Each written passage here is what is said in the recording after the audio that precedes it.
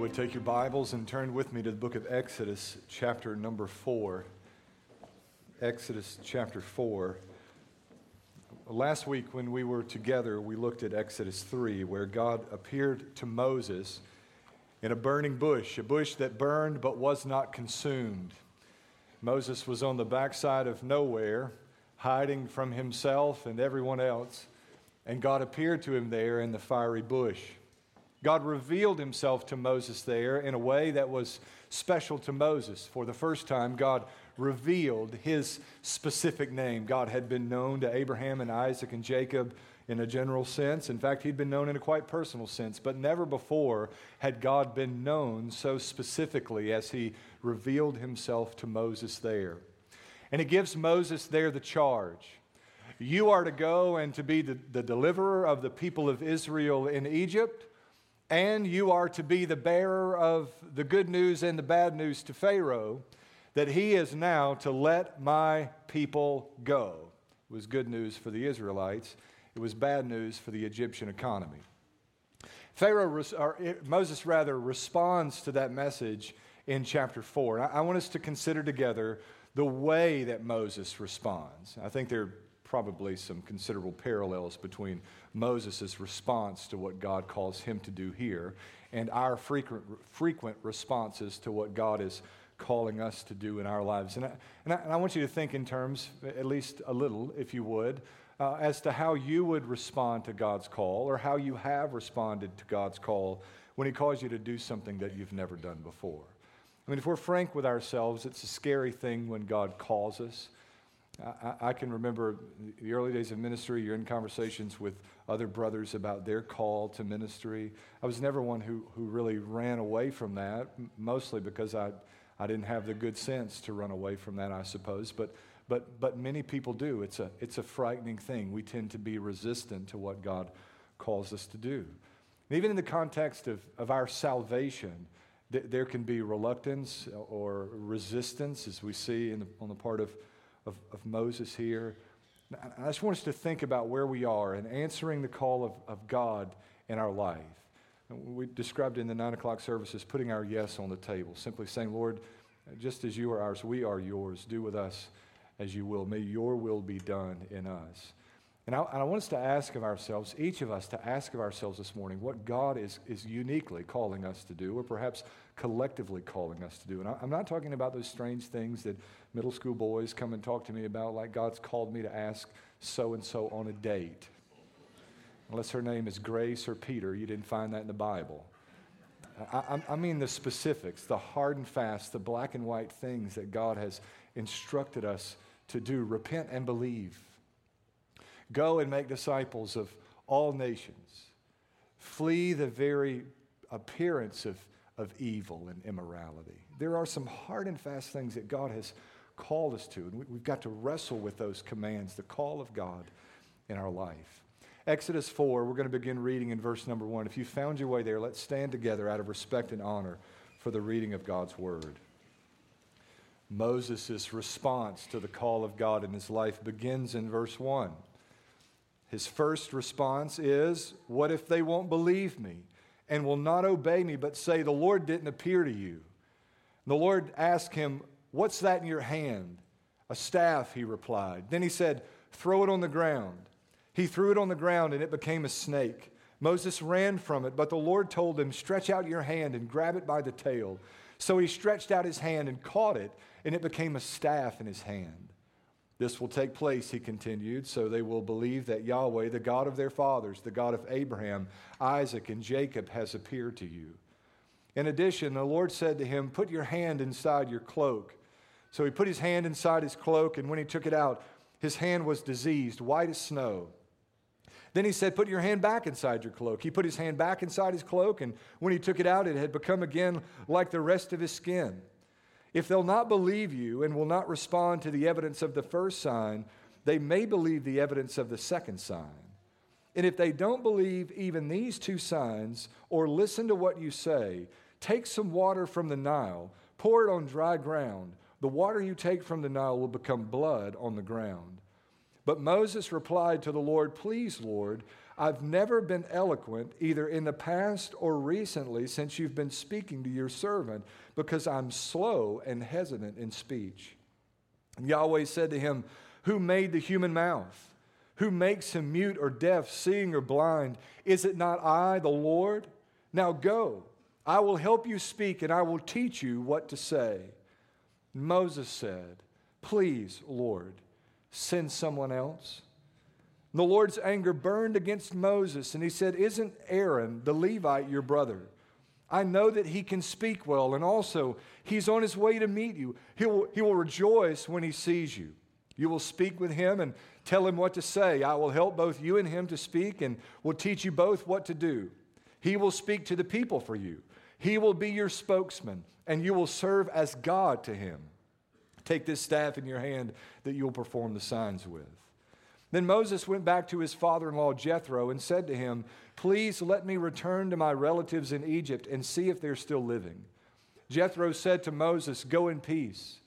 Now in Midian, the Lord told Moses, "Return to Egypt, for all the men who wanted to kill you are dead." So Moses took his wife and sons, put them on a donkey, and returned to the land of Egypt. And Moses took God's staff in his hand. The Lord instructed Moses, "When you go back to Egypt, make sure you do all the wonders before Pharaoh that I put within your power. But I will harden his heart so that he won't let the people go. Then you will say to Pharaoh, 'This is what Yahweh says, Israel is my firstborn son. I told you, let my son go so that he may worship me, but you refused to let him go. Now I will kill your firstborn son.'" On the trip at an overnight campsite, it happened that the Lord confronted him and sought to put him to death. So Zipporah took a flint, cut off her son's foreskin, and threw it at Moses' feet. Then she said, "You're a bridegroom of blood to me." So he let him alone. At that time she said, "You're a bridegroom of blood," referring to the circumcision. Now the Lord had said to Aaron, "Go and meet Moses in the wilderness." So he went and met him at the mountain of God and kissed him. Moses told Aaron everything the Lord had sent him to say and about all the signs he had commanded him to do. Then Moses and Aaron went and assembled all the elders of the Israelites. Aaron repeated everything the Lord had said to Moses and performed the signs before the people. The people believed, and when they heard that the Lord had paid attention to them and that he had seen their misery, they bowed down and worshiped. May the Lord bless the reading of his word. You may be seated. Here God has called Moses, and Moses responds in what I think is almost a standard human response. He says in verse 1, "Lord, what if they don't believe?" In essence, he says, they'll never believe this. First of all, God, I'm a murderer. I'm a Hebrew, but I was raised as an Egyptian. So I'm standing straddle of these two competing cultures. I have zero credibility either with the Hebrews for my Egyptian upbringing or with the Egyptians for my Hebrew background.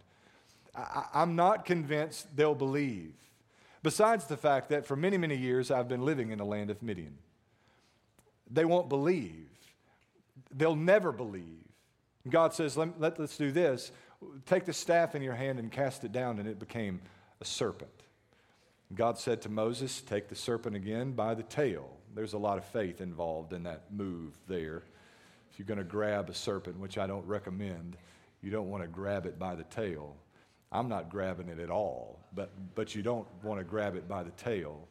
And the serpent turned into a staff once more.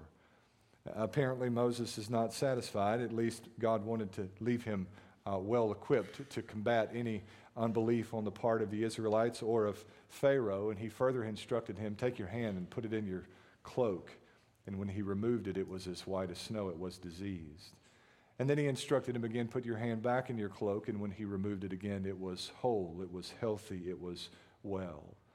And then God said, if those two signs aren't sufficient to convince the people of Israel or Pharaoh, here's the third sign. Go down to the Nile River, which was understood culturally and religiously in Egypt to be the source of all life. Dip a bucket of water, bring it back to the people. Pour it out on dry ground, and when that bucket of water is poured out on dry ground, it will become blood before the people. And in spite of these evidences that God had given Moses, these miracles that would lend credibility to his ministry, that would give authority to Moses and his message. Moses says in verse 10, "Please, Lord, I have never been eloquent either in the past or recently since you've been speaking to your servant, because I'm slow and hesitant in speech." There's all kinds of conjecture about what Moses is referring to here when he says, I'm hesitant or slow in speech. I'm not eloquent.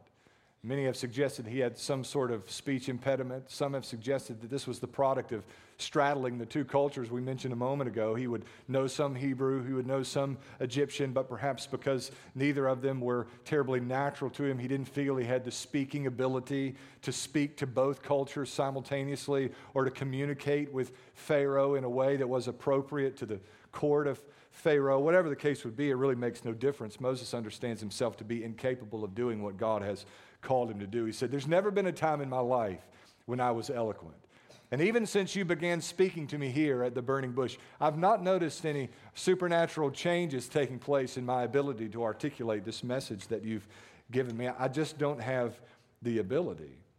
And God said to him in verse 11, this ought to be a word of encouragement to any who felt some inability kept them back from doing what God had called them to do. God said, "Who made your mouth, Moses? Who makes man mute or deaf, seeing or blind? Is it not I, the Lord? Now go, I'll help you speak, and I will teach you what you should say." Having run out of excuses, Moses says in verse 13, "Please, Lord, just send someone else." You ever felt that way? You ever felt as though, this is what God would have me to do, but I really wish God would send someone else to do it? I think Moses' excuse making here is pretty consistent with our excuse making. Our resistance to answering the call of God and the excuses we offer for failing to answer the call of God are as old as Moses. Think about what they are just quickly. A lack of faith. When he says, "Lord, they're not going to believe," he says that in the face of a God who has just instructed him, when you go, there'll be some bumps. Pharaoh's heart will be hardened, but in the end, my people are coming out of their Egyptian bondage. God had given Moses the unique privilege of witnessing the end from the beginning. He's very forthright in that there'll be some difficulties along the way, but you're going to win. You're going to have the victory. His resistance here is nothing short of a lack of faith, a lack of trust, a lack of confidence that God can do what he's now promised he would do. Now think about that in the context of God's call in our life. The call of salvation, the call of the Great Commission to make disciples of all nations. So many times we're resistant to that. We can't see it through. We don't see how a person's heart can be turned, how the world could be turned upside down by the power of the gospel. Yet God has given us as believers in Christ the unique privilege of seeing the end from the beginning. Jesus said, "I have sheep that are not yet of this fold." There are people there that I will unmistakably work in their life. You cannot overturn what God intends to do in the world. God, again, has given us the privilege of seeing the end from the beginning. There is coming a day, make no mistake about it, when Christ comes to cleanse and to claim his church forevermore. Jesus is coming again on the glory of the clouds. Christ is coming. The victory is assured. We see the end even from the beginning. The victory is not ours to achieve. The victory has been achieved through our Savior Christ. He has overcome the world. Our reticence to do what God has called us to do with this unique insight, the end from the beginning, is foolhardy at best. Moses simply lacks faith that God will do what he says he'll do. I'll let you in on a little secret about God. He always keeps his promises. In verses 10 through 12, Moses says, "I'm not very eloquent. I'm not sure that I have the ability that I need to have to do what you've called me to do." We're going to come back to this in the second point of our outline here, but this is huge. This is huge. Moses just lacks confidence. Now, I'll say to you in a moment that his lack of confidence here is rooted in a misunderstanding of the nature of ministry itself. But I want to encourage you here that God always, always, always equips us to do what He calls us to do. God never issues a command He doesn't grant us the power to see through. He's faithful that way. He's not left us out here wringing our hands, wondering how it is that we'll accomplish the task to which He's called us. Your ability, your personal ability, is not a factor in kingdom advancement. In fact, we're a lot more likely to let our personal ability get in the way of kingdom advancement than our personal ability is to contribute to kingdom advancement. There is a strange phenomenon in preaching. You could poll any preacher, they'll all tell you the same. They're all, preaching is like anything else. You know, sometimes you go to work and you feel like, man, I had a great day. Everything went smoothly. I was in a situation where I was able to demonstrate competence in this area. My skills in this vocation were on full display. And you just feel really good about it. Preachers operate the same way. There's Sundays when I get to the office and I always go and just sit and sort of exhale for a moment. And I think, man, I did a good job today. And then there are Sundays when I go and I sit down and I think, well, that stunk. A couple more of those and nobody will come back to church at Longview Point. I think that way. And here's what I've experienced over the course of ministry, and it always brings a little smile to my face on the days when I really feel like I flubbed a dub, and it sort of crushes me a little bit on the days when I feel like, man, that was good. In my experience, the Lord does His greatest work when I'm at my worst. And when I begin to allow that just an inkling of pride begin to enter in, as though my ability to communicate somehow or exegete a passage or insight into the biblical language somehow contributed to something that morning, regardless of how good I have assessed the sermon as being, very rarely does God work under those circumstances. Your ability is a lot more likely to get in the way than it is to do anything to contribute to the advancement of the kingdom. Because it's not about your ability. It's about the power and the work of God's Holy Spirit in us.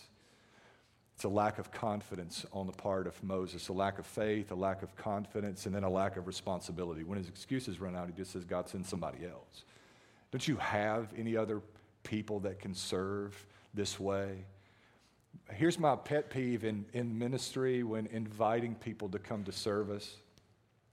Not come to service like worship service, but to volunteer in certain areas. Never say this to your pastor. Well, if you can't find anyone else, oh, I hate that. We'll just mark you off, move on down the list.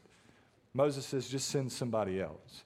Now, we've all responded like Moses, with a lack of faith, with a lack of confidence, with a lack of a sense of responsibility. And here's what I want you to see, and it's all through verses 1 through 17. Our reluctance and the reluctance of Moses is always rooted in a faulty understanding of ministry. You won't be held up by a lack of confidence in your ability when you understand that success, that fruitfulness in ministry is not about personal ability, it's about the power of God's Holy Spirit at work in us. And you've got to separate yourself from that idea early on, or you will become so puffed up with pride, you're of no kingdom value, or become so discouraged that you can barely get yourselves up in the morning. If it's about personal ability, then either you'll beat your chest at what you've achieved personally, and in all likelihood, it will be what you've achieved personally with no eternal value.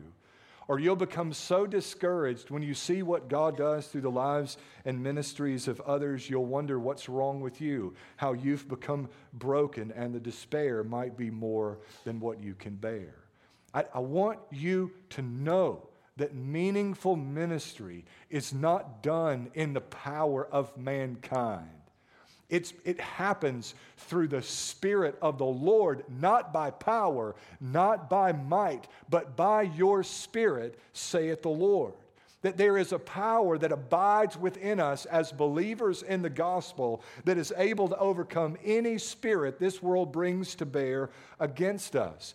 Moses seems to fail to understand that this is not about his heroism as the great deliverer of Israel. This is about the power of God working through Moses to bring his people out of their bondage. Now, that may seem like a very elementary thing for you, but I'm telling you, when your heart lays hold of that truth, that it's not about you, it is so liberating.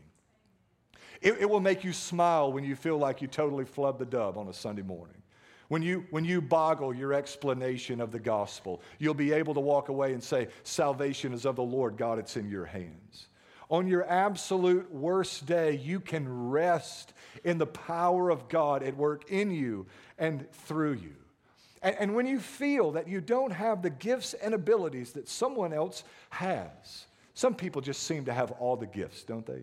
Aren't you envious of some people as you see them do what they do? If you've not been, at some point, you've probably not been observing other people doing what they do. We're all gifted uniquely. And some people are gifted powerfully. We watch them work, and we wish we had the ability to move and work and do ministry with such ease. And yet it's not about that. It's not about that. It's about just putting our yes on the table, saying, God, here I am. Use me as you'd be pleased to use me. God always equips us for the work he calls us to do. You know the fascinating thing about this passage? Moses says, God, I'm not eloquent. I can't speak. Can you send someone else? And already God was at work preparing Aaron as his assistant. Did you notice that in the passage? God did not say, Moses, I'm going to tell Aaron to get started in this direction so he can meet you and do ministry. See, Moses gets some things right.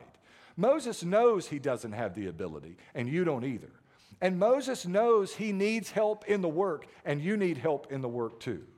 Even before Moses objects, God is raising Aaron up as his spokesman, as his spokesperson, who will be an assistant and aid to Moses for the duration of his life and ministry. Are you encouraged? I think this kind of excuse making is relevant even for those of you who are outside the family of faith.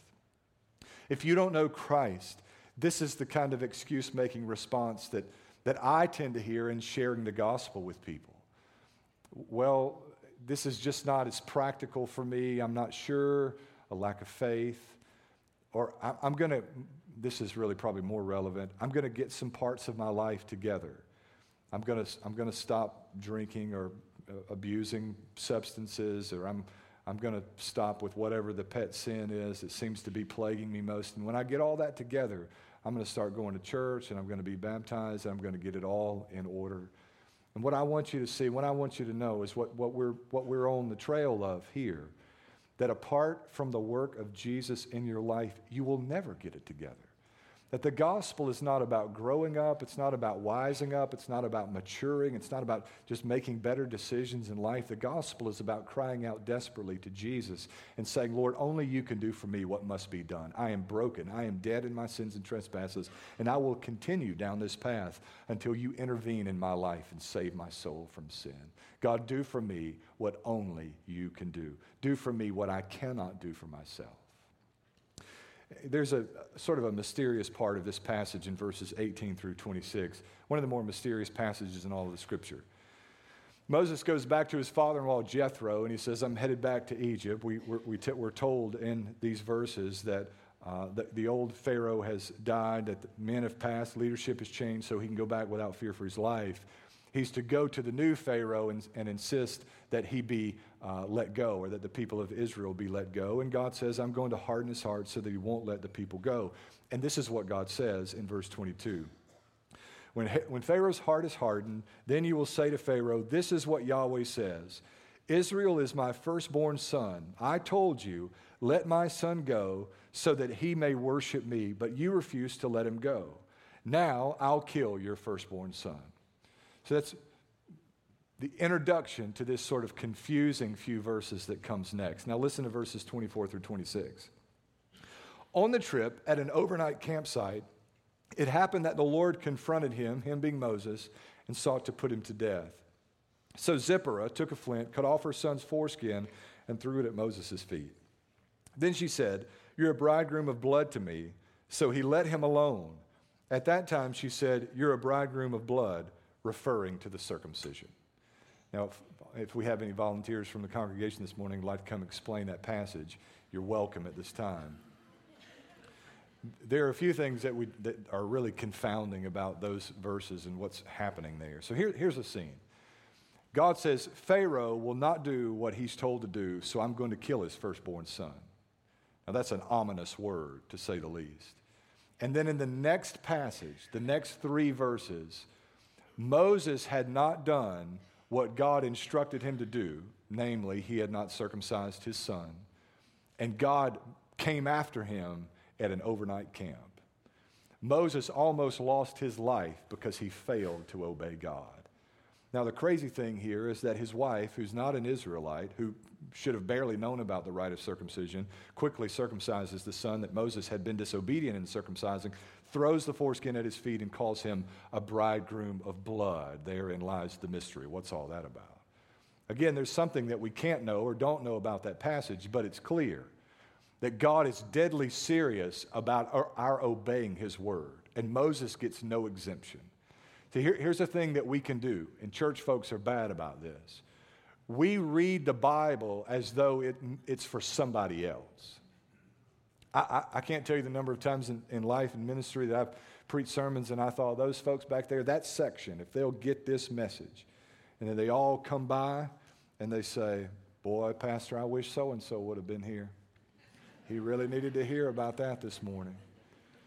And even in our personal devotional times, teachers, you better be on guard. You'll start reading the Bible for somebody else and fail to read the Bible for you. And I just want you to know that no one disobeys the Lord's command without consequence. That the Bible is not first for someone else, it is for you. And that God is deadly serious about our obedience to what he calls us to do. Moses is not exempt. Pharaoh is not exempt. Now think about that. Here's a man who holds the highest office in the civilized world, Pharaoh, and he will come under the judgment of God for failing to do what God's word has instructed. And here is Moses, perhaps second only to Jesus for his heroism in the scripture. And Moses is not exempt from the consequences of his disobedience to God and his word. Again, I think there's more there that we don't know than we do know, but that principle seems abundantly clear. In verse 27, the Bible says, "The Lord had said to Aaron, 'Go and meet Moses in the wilderness.' So he went and met him at the mountain of God and kissed him. Moses told Aaron everything the Lord had sent him to say and about all the signs he commanded him to do. Moses and Aaron went and assembled all the elders of the Israelites. Aaron repeated everything the Lord had said to Moses and performed the signs before the people. And the people believed. And when they heard that the Lord had paid attention to them, that he had seen their misery, they bowed down and worshiped." Can you believe that? They did what God had promised they would do, in spite of the fact that Moses insisted that they wouldn't. When it comes to the call of God on our life, you had better get with the program or get out of the way. One of my favorite stories in all the scripture is 2 Kings 6. There's this great famine, and the prophet of God says, "Tomorrow you're going to buy groceries at a discount rate. In fact, you're going to buy groceries for cheaper than you bought groceries in the history of Israel." And there's a man in the king's court who laughs and says, "Ain't no way you buying groceries at that rate tomorrow." But on the following day, there were 4 lepers who were outside the city walls, and they discovered that the camp outside the city, the cause of the famine, it had been evacuated. And they go out, and the invading army had left all their stuff and all their groceries there. They're just lying around.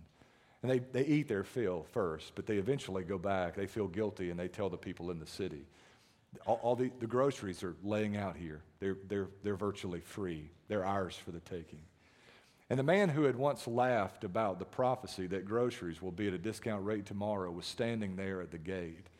And when the people inside the city walls, starving, famished, heard about discount groceries outside the city, they ran the man over and he died. He was able to see discount groceries from a distance, but they never crossed his lips. And I'm telling you, there are times I'm convinced when God affords us the opportunity to be a part of his work, but for our reluctance and even sometimes our resistance, we're able to see his glory from a distance, but it never crosses our lips. Now, I wonder if there are any of you this morning that have been resistant or reluctant to follow after the call of God in your life. Church folks, you know that God has called you to share the good news of the gospel, and you've had 10,000 reasons as to why you can't. And I want you to know this morning, it's not about your ability. It's not about your charisma, your personality, your natural ability to connect, to win friends and influence people. It's about faithfulness to do what Jesus has charged you to do. There may be unique, special callings that God has placed on your life. I'm praying that in the Global Impact Conference coming up next week, that God raises up from within our congregation men and women who will be faithful to go and to plant their lives among the nations and to bear the good news even in difficult places. There may be some of you here this morning and God has called you to be a pastor or to be a minister in some capacity, and you know that God's called you to that, but you've had a million reasons as to why you couldn't do it. And I would just encourage you this morning to answer the call of God, to trust the Lord, that as he's called you, he'll equip you to do what he's called you to do. If you're here this morning and you don't have a saving relationship with Jesus, and you've got a million reasons as to why you could not respond positively to the call of the gospel, why you couldn't say yes to Jesus, I want you to know that they're all broken, faulty, and crazy excuses that will do you no good whatsoever when you stand before the judgment seat of God. I really believe, listen to me, I really believe with all of my heart that Jesus is the difference between life and death, heaven and hell. And when Jesus is the difference between life and death, heaven and hell, it affects the way we live our life in millions and millions of ways. Everything about the way we see the world and the way we walk each day is radically transformed by that reality. Are you walking in the light of Jesus Christ? Every decision, every outlook shaped by the belief that Jesus is the difference between life and death, between heaven and hell. I want you to know this morning that in the face of all of your excuses, and listen, I've heard them all, that Jesus is the way and the truth and the life, and that no man comes to the Father but by him.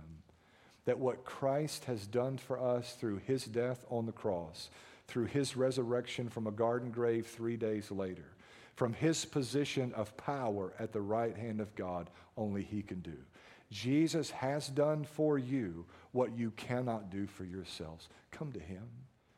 We're going to, in just a moment, have a time of invitation and just say, if the Lord's at work in your life, if he's speaking, if he's calling, answer his call.